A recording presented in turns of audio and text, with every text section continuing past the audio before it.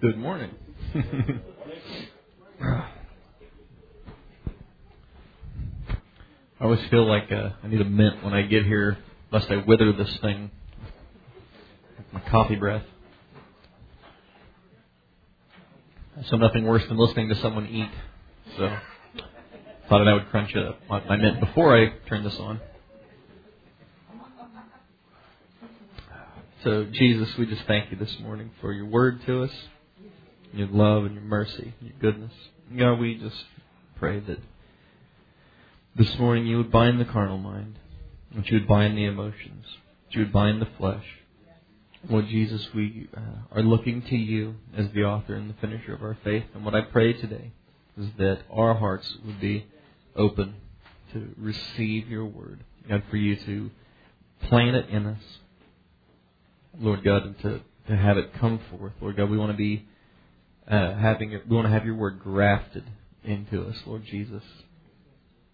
God, and I pray that that we would allow that cutting to take place and that grafting to take place, God, and to nourish that graft, Lord God, so that it might live and produce much fruit. God, we just pray it in your righteous holy name. And I just pray that you would just channel my thoughts this morning, God, and say exactly what you want to say. In the precious name of Jesus we pray. Amen, amen. So it's precious to belong to the family of God, to be in the house of God.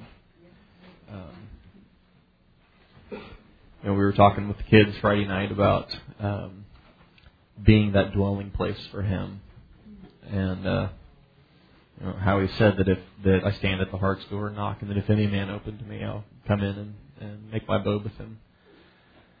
And I kept thinking about Psalm 90 and how He says that, Lord, you've been our dwelling place in all generations. And so it's precious how He lives in us and we live in Him. And that's a lot like a family. A little more harmonious with Him, I think, than it is with maybe our families. Laughing too loud there, Bob.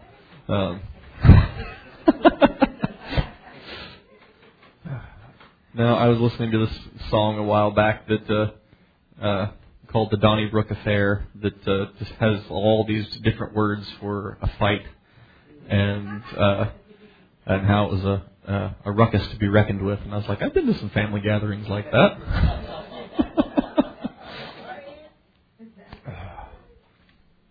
So, the coats come off and the gloves go on. But it's precious to dwell in Him and to have that love that He is live inside of us, because it really changes us from the inside, and it changes who we are, and it changes how we do things. Go with me to John 15.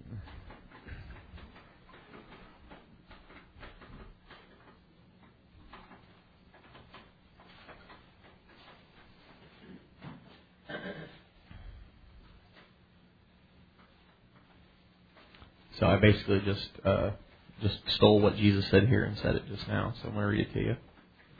In verse 1, I am the true vine, and my Father is the husbandman.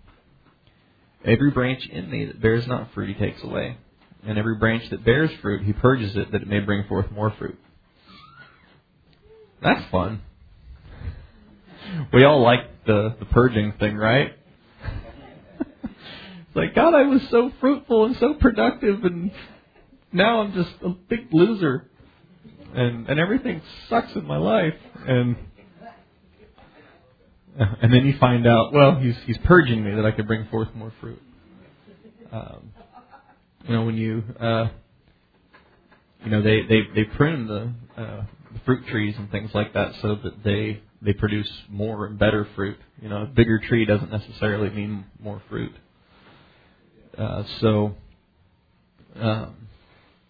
Nothing quite like being purged. A lot of fun. He says, and now you are clean through the word that is spoken to you. And that's encouraging. Nothing like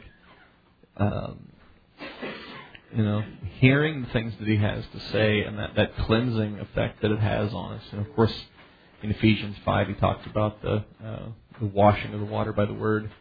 And I don't know about you, but there's been plenty of times where I came stumbling in here, just felt like I needed a bath. Not like I necessarily had some terrible thing going on in my life. I was just discouraged and just, And I've tried to teach my kids that you should take a shower at least once a week, whether you need one or not. So sometimes you just need a shower. So it's precious though, because he says, now you're clean through the word that I've spoken to you. And there's been many a times where I heard the things that he had to say, and I went away feeling better about life. Even if I didn't like what he had to say, I was glad to hear it.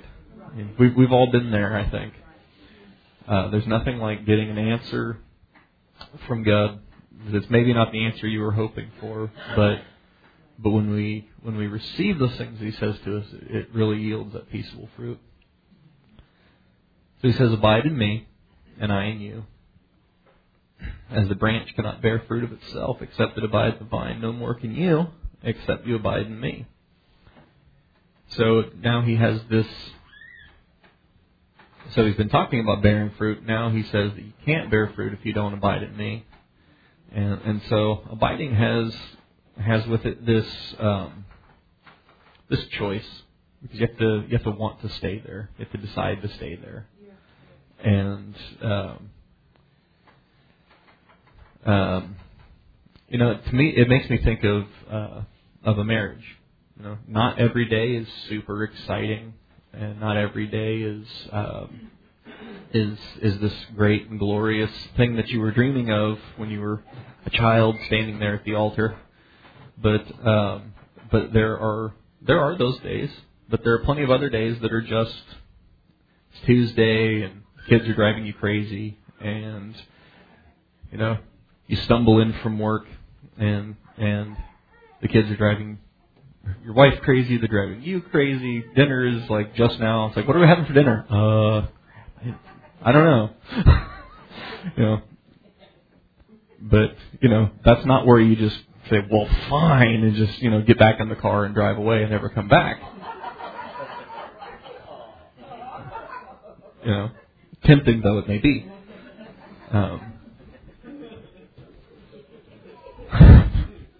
I've never been tempted to do that.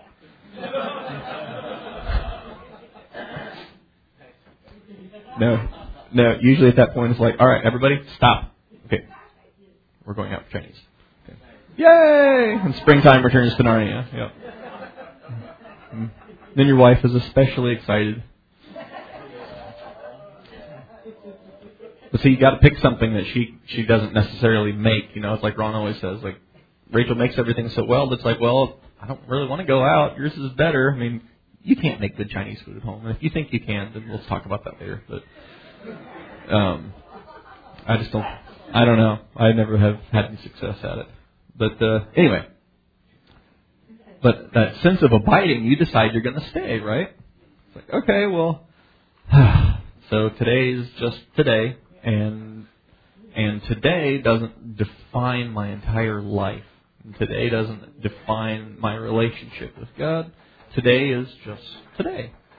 And so the choice that I'm making is I'm going to stay here with Him, and I'm going to trust Him that His work is going to get accomplished in my life.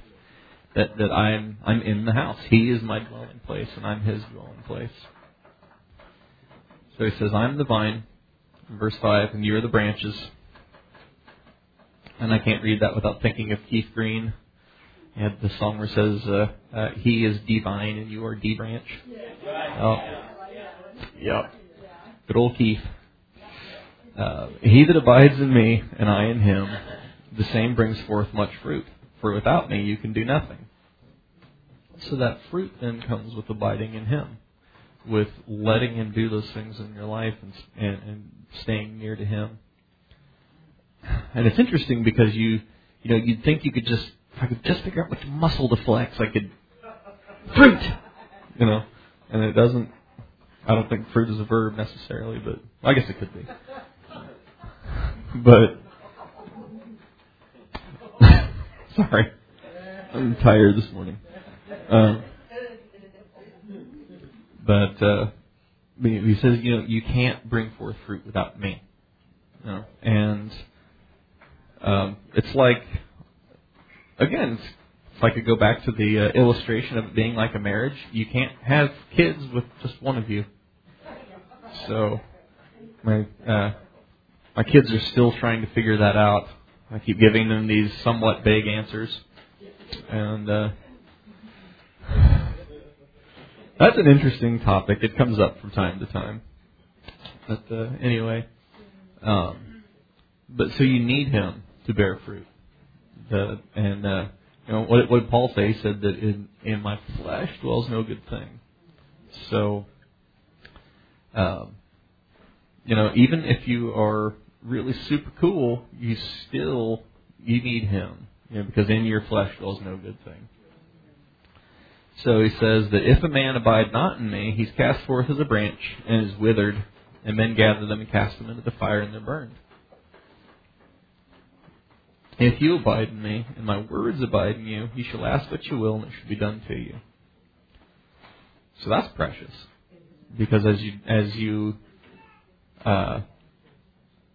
I don't know, when I was a teenager, to me this was kind of like the gimme clause, It's like if I abide in him, I can ask for the Mustang like Ron did, and it's like it should be given unto me, But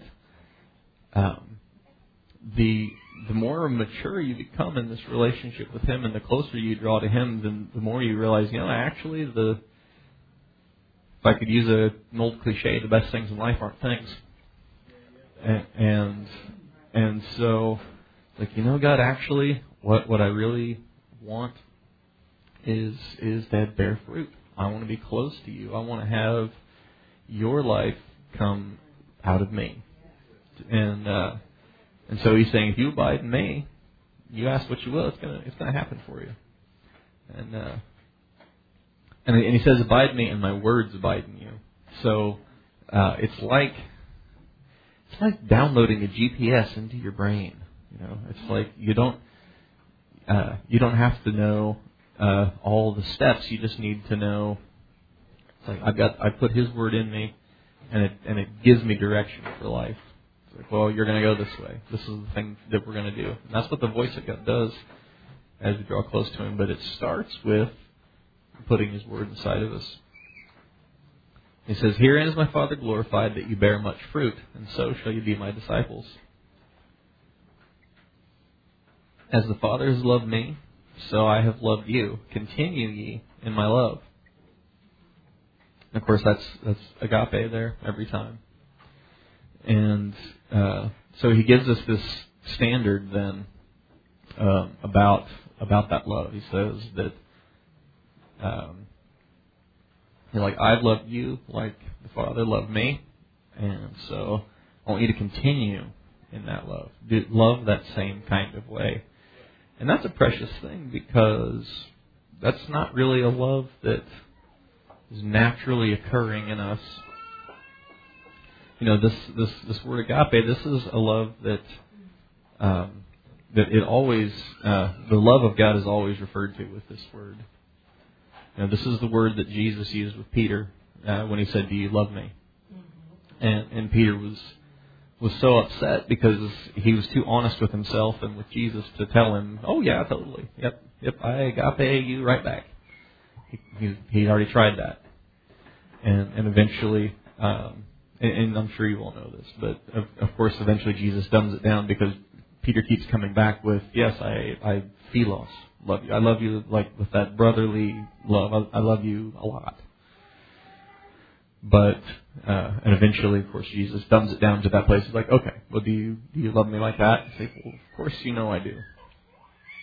So, but what he's talking about here is he says to continue in my love. So let's take this love that I've loved you with, this love you've seen in me, and let's carry that on. Oh goodness, that was how I felt this morning when I woke up. even more so tomorrow. Let's see. Where was I? Okay, verse 9. As the Father has loved me, so have I loved you. Continue ye in my love. If you keep my commandments, you shall abide in my love, even as I have kept my Father's commandments and abide in His love. So He keeps giving you these little, I don't want to say steps necessarily, of this is how you do this, as more like, to me, these are more like indicators that you're in this place where he's talking about. If you're abiding in His Word, if your mind is set on the Word of God and you're putting His Word in you, and if you're keeping His commandments, then it says, if you keep my commandments, you shall abide in my love. And He's not saying that if you don't keep my commandments, I don't love you, or I won't love you. That's not what He's saying. But it's like a way that we show love to Him by just obeying the things that He would have us to do. And so He says, if you keep my commandments, you shall abide in my love, even as I've kept my Father's commandments and abide in His love. These things have I spoken to you, that my joy might remain in you, and that your joy might be full. I like that, because He's talking about loving one another, and occasionally people can be difficult, but for the most part, I don't know, I always hear the stories that people tell about how difficult it is to live with people, or to live at someone's house, or have someone live with you, and all that. And I don't identify with that. I've lived with people. I had a great time. I've had people live with me. I had a great time. I think they had a great time.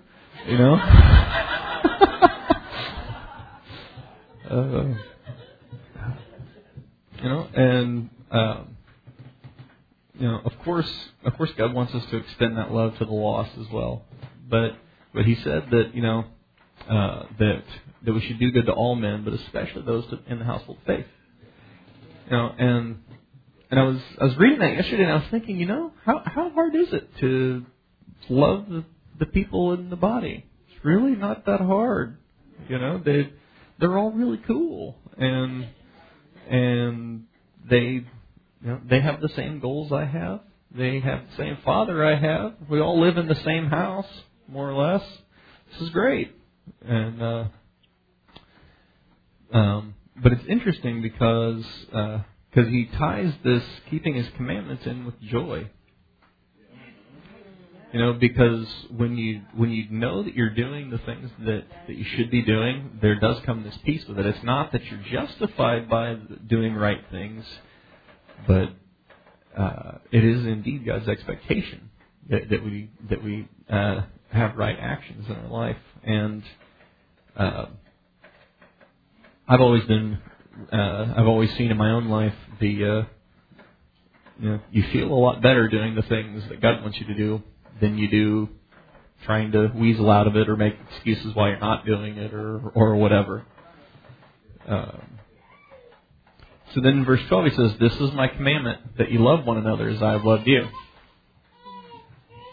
And I read this yesterday and I was like, see, that's just awesome. I mean, how hard is that, right? But He does have this qualifier there, not because He's not saying love one another and be nice. That's kind of like the desperate plea at my house. I literally walked away from two of my children for 5 seconds this morning, and immediately there was like raised voices and arguing. What? It's like, I don't know, sometimes I feel like Reginald Benny everywhere I go. Can't we all just get along? But you guys are all old enough to remember that. That makes me feel better. But He says to love one another as I have loved you. And that's different. That's not so much the smile and nod and all that, but the sense of the love that Jesus loved with took Him to the cross. And it took him beyond where he wanted to be, doing what he wanted to do the thing that God told him to do, and to do the thing that we needed. And that's what this word agape is really all about. And so it's disconcerting sometimes how Jesus cuts to the heart of the matter, and you're kind of agreeing along with him, like, yeah, this is great, this is wonderful, and then he says something that is profound enough that when you really get what he's saying, you just think, oh, I can't do that. It's like Matthew 5 starts out with so encouraging, and the whole thing is encouraging, but I don't know, you think you're doing well. It's like, oh, I got this, and then bit by bit, he just picks out these things. It's like, well, what about this? Well, what about this? And eventually he says, be ye therefore perfect. And anybody that's honest with himself would have to admit, okay, well, I would need you to do that then, because I can't do that by myself. I mean, I think I could make a good run at it and not get anywhere close, but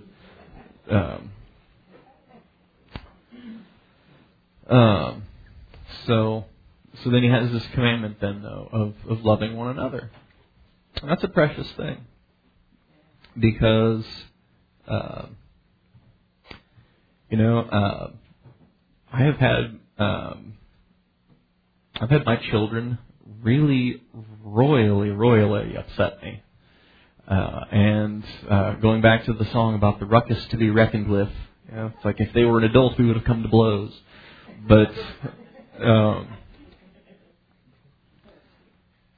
a part of that love is forgiveness, because as cool as we all are, as great as we all are, at some point, I probably have got on your nerves, especially those of you who spend time with me. And that's because we don't hang out, Mike.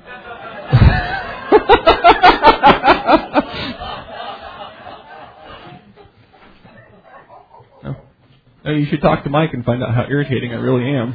So that's the thing. When I was a kid, I was an only child, and I would go and spend the night with my cousins or with one of my friends or something. And by 10 o'clock in the morning, the morning after I'd slept there, it's like, I want to go home now. I've had enough. It's like I need to go home while this friendship is still intact, And you're laughing way too hard because I spent the night at Mike's house a lot growing up. But and a lot of that was my own immaturity. But I mean, the thing is,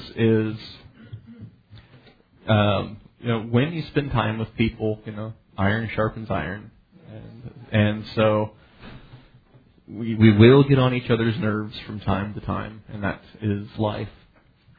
But with that is over all that is this commandment: love one another as I've loved you. And so with that is a sense of, well, okay, like I can forgive all the stuff because I love you. Like I said, my kids have really made me angry before, but I love them enough that I was willing to just let it go. It's like, okay, well, my bad. Let's just move on. And there's something about the love of a kid that is so unpretentious that they come and they just love you to bits, And I don't know, all kids are different, but I keep waiting for the day when Jeremy gets too old to just come over and just hug me, no matter where we are. Doesn't care who's around, and he has this little smile, and he's just like, I don't know, he's just the loveliest little guy. And actually, like last year, I remember Cynthia said she would take them to school, and they would be running up the sidewalk, and he's like turning around, waving, runs, turns around and waves, then smack Levi, and Levi's like,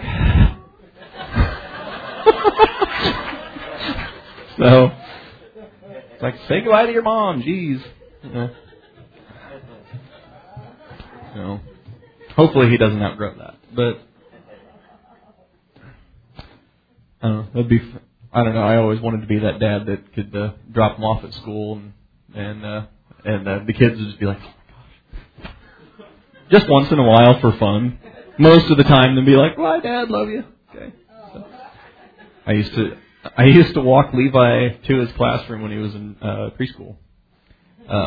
And every day I would take him to school. I'd sign in at the office. I'd walk him back to his classroom, and walking down this hallway full of people, and he would just always walk staring straight ahead. And I'd be like, "All right, Levi, are you ready? You ready for the awesomenosity of today?" I'd be like, "Yeah." "Are you ready to make your sacrifice upon the altar of knowledge?" Like, "Yeah." If there weren't too many people around, I'd turn around and kind of be like, "So, you ready for this?" "Yeah." So, maybe that's why he didn't want to wave at Cynthia. I don't know. I don't think she's quite as embarrassing as I am, but anyway. So, it's no wonder Jesus said to become as children. Because children are so quick to just let stuff go. They might blow up at you and start shouting, but then it's like a gas fire. It's like it blows out, and then it's like, "Oh, well, I'm sorry, my bad." And then, and kids are just like, "No, that's cool, that's cool." At least I know little boys are like that. I've heard stories about girls that make me nervous, but loving one another is a precious thing.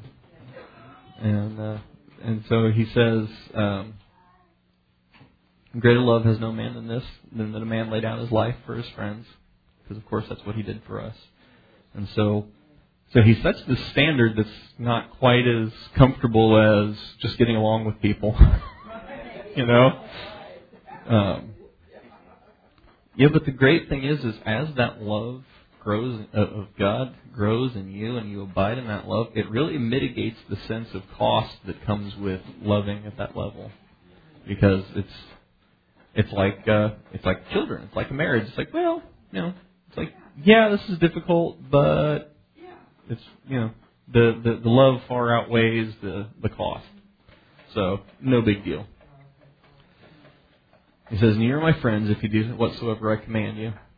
Henceforth I call you not servants, for the servant knows not what his Lord does. But I have called you friends. For all things that I have heard of my Father I have made known to you. And you have not chosen me, but I have chosen you, and ordained you that you should go and bring forth fruit, that your fruit should remain. And whatsoever you ask of the Father in my name, He may give it to you. These things I command you, that you love one another." So that's precious, because He doesn't keep you at a distance. He doesn't say, I'm the captain here, and you guys all get along. He gives this example of the kind of love that He's talking about, and then he's like, "I'm going to let you in on what I'm doing here, and you guys are my friends." And when you have really good friends, you get to know them in a way that you don't know other people, and Sarah has this great little magnet on her fridge that Cynthia got her that said, "We'll always be friends because you know too much."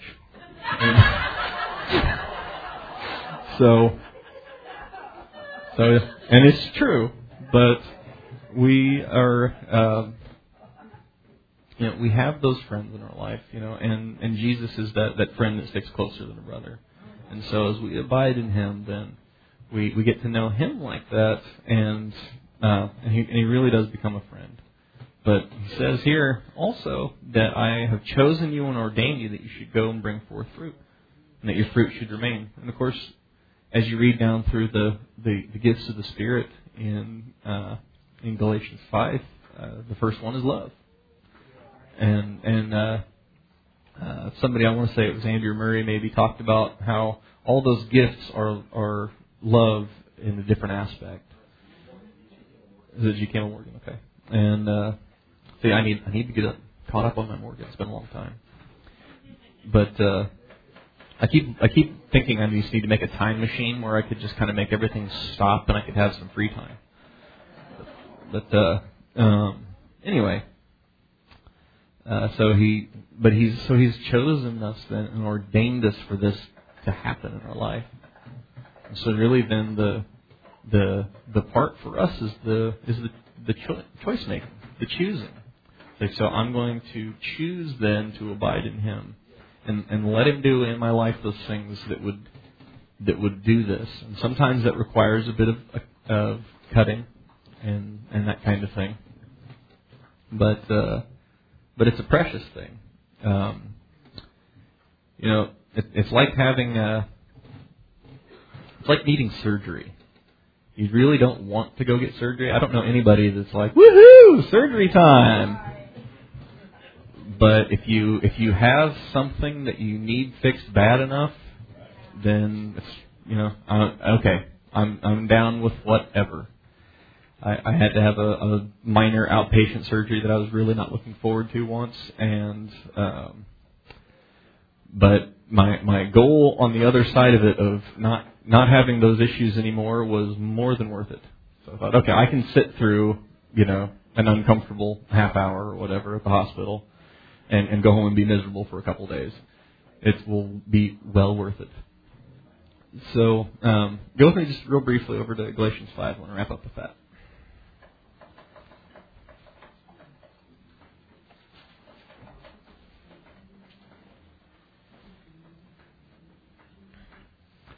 So in 5, in Galatians, he talks a lot about how he would go around to deal with these churches, and these Jews would follow him around, tearing up everything that he did, and bringing confusion on these people that, well, actually, you still have to be circumcised, you still have to keep the law of Moses, and all this stuff, and so this whole book is this case against that you're justified by faith, and that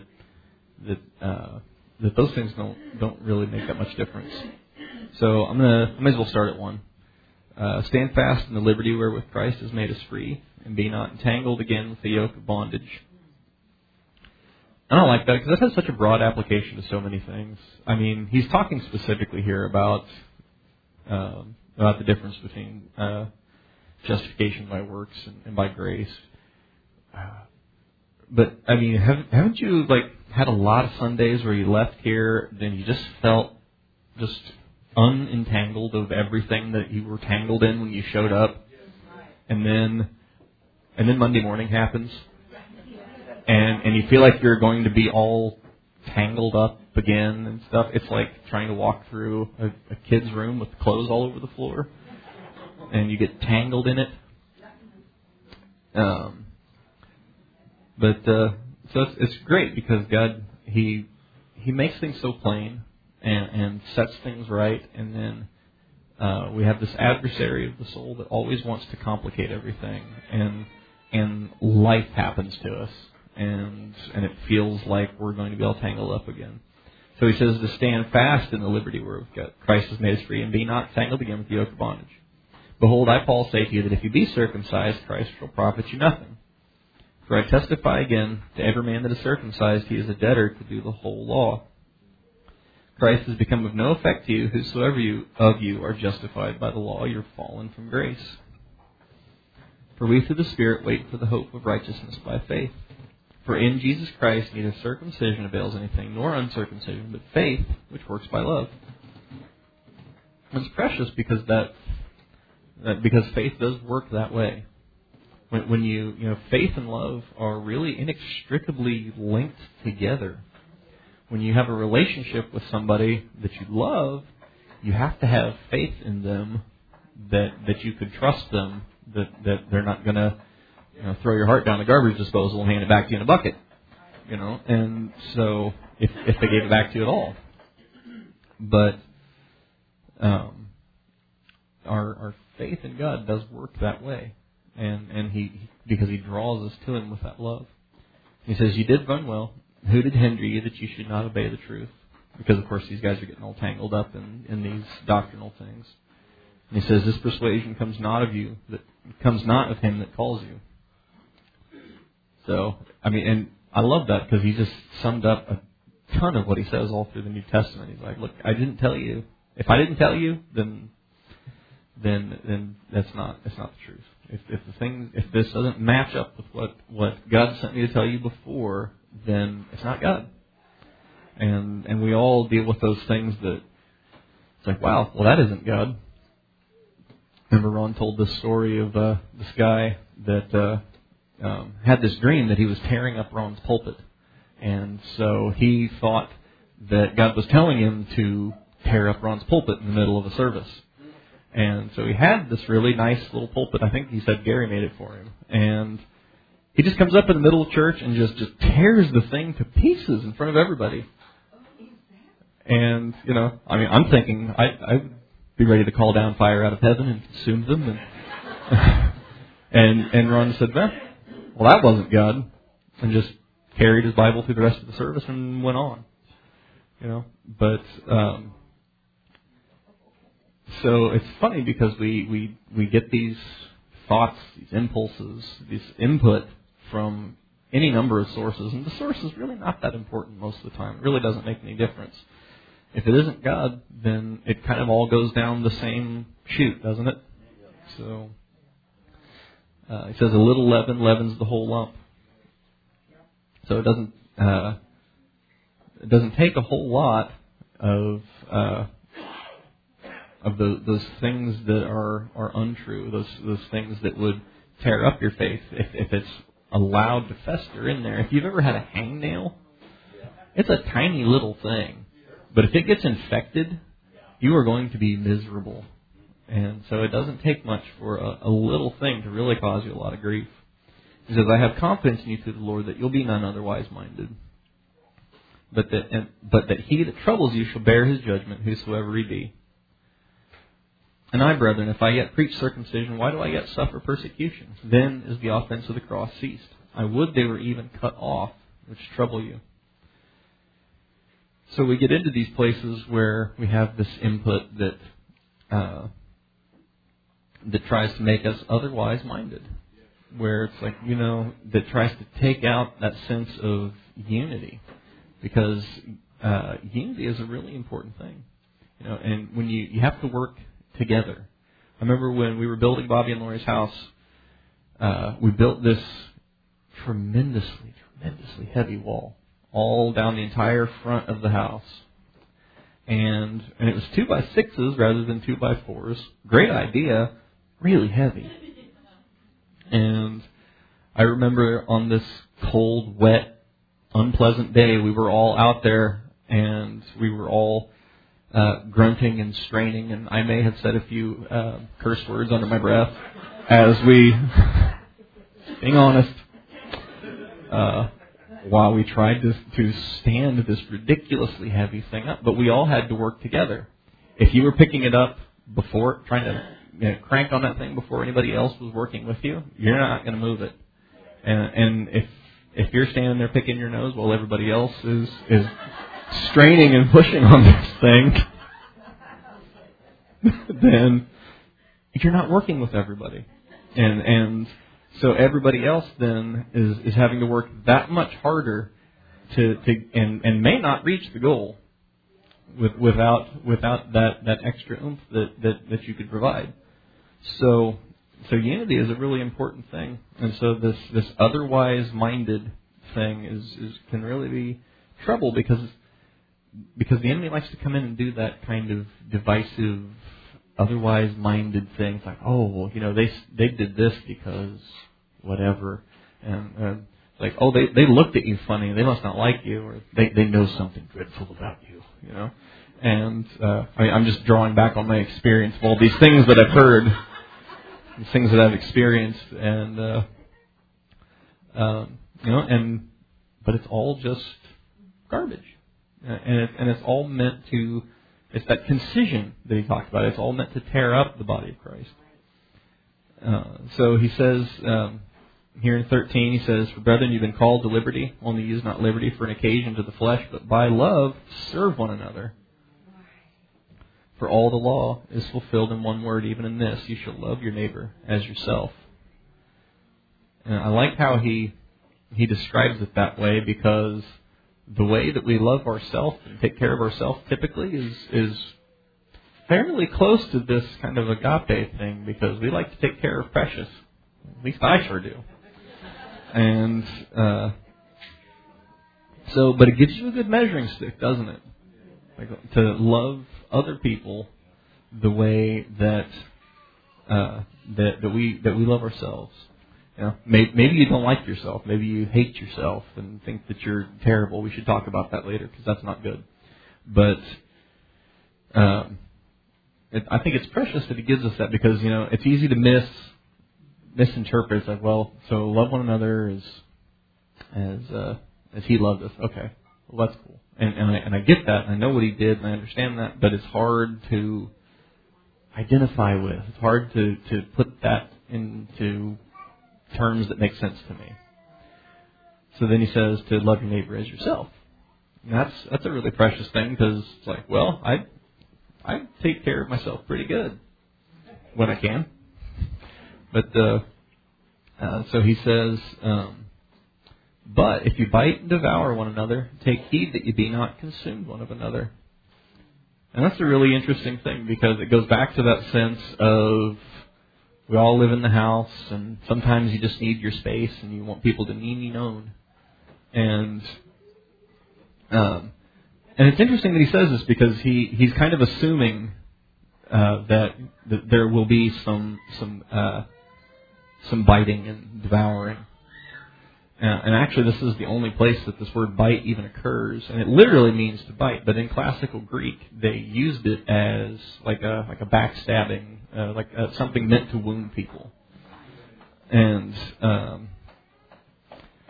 so he says, so if you're going to do that, then take heed that you be not consumed one of another, because you can use somebody totally up.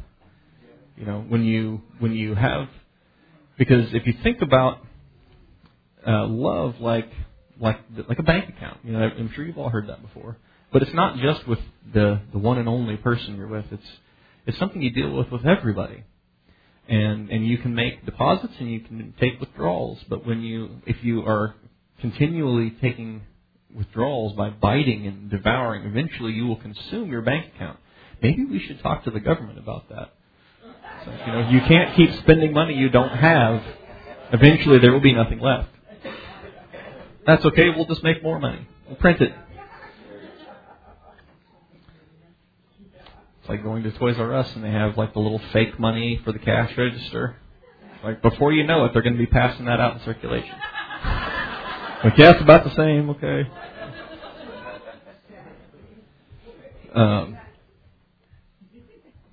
But he says, take heed that you be not consumed one of another. So there's this sense in the relationships that we have with everybody of putting into the relationship as well as receiving from the relationship. But just like a bank, you want to keep it in the positive. You want to be putting in more than you're taking out, because otherwise you're going to run out. And that's this consuming that he's talking about. So it's precious that he talks about loving one another that way, because in John 13, Jesus said that by this shall all men know that you're my disciples, by the love that you have one toward another. And so when you have the love of God in you, then you really do seem different to people, and the way that you treat the people around you is different. And when you are in unity with the people around you, in the body, people can see it. We used to have, when I worked with Kevin, there was this lady that was working, I don't know, near us. I don't remember what she was doing. She was cleaning or something. And she came by and she was kind of chuckling, and I was like, what? He's like, oh, you guys are just so funny. Everything you say, the other one's like, yeah, I know, totally, right? Yeah, it's like you guys just agree about everything. It's like, and? It's like, isn't that better than, yeah, well, you're dumb, my way's better, or it's like I like mac and cheese, well, I don't, you know, it's like, who cares? So, but people can see the difference when you have that real love and unity working in your life, and it really makes a difference to the people around us. Jesus, we just thank you for your word, and we just pray that you would do in us these very things that you're talking about. God, we want that love in us. God, I'm not satisfied with the amount of love that I could see in me. And God, what I pray is that you would just draw me nearer to you, God, to abide in you, to put your word in me, God, to keep your commandments, God, and let that love have a wider channel in me to flow to the people around me. God, that your presence would do in me what only you can do. God, and that's my prayer for every person in this place. God, we want to have that love one for another. God, that we might be pleasing in your sight. God, no parent is satisfied with their children bickering and complaining, God. And when our children treat each other with love and respect and deference, God, it's a blessing to us as parents, God. And I pray that you would put that very thing in us, God, to do those very things.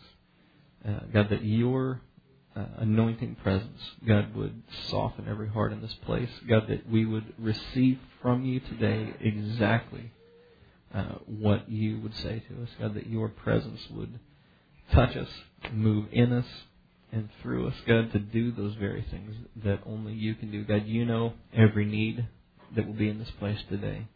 And you are that great meter of needs, and we just lift them up to you. God, now if our sense of expectation is somehow dampened this morning, God, if we've come simply because it's Sunday morning, remind us, God, of the things that we need, and raise our sense of expectation to really receive something from you, God, because you're going to be in this place today. God, and whenever you come, God, you come bearing those gifts, God, and we want to get out there and get those things that you've brought for us. In the name of Jesus we pray. Amen and amen.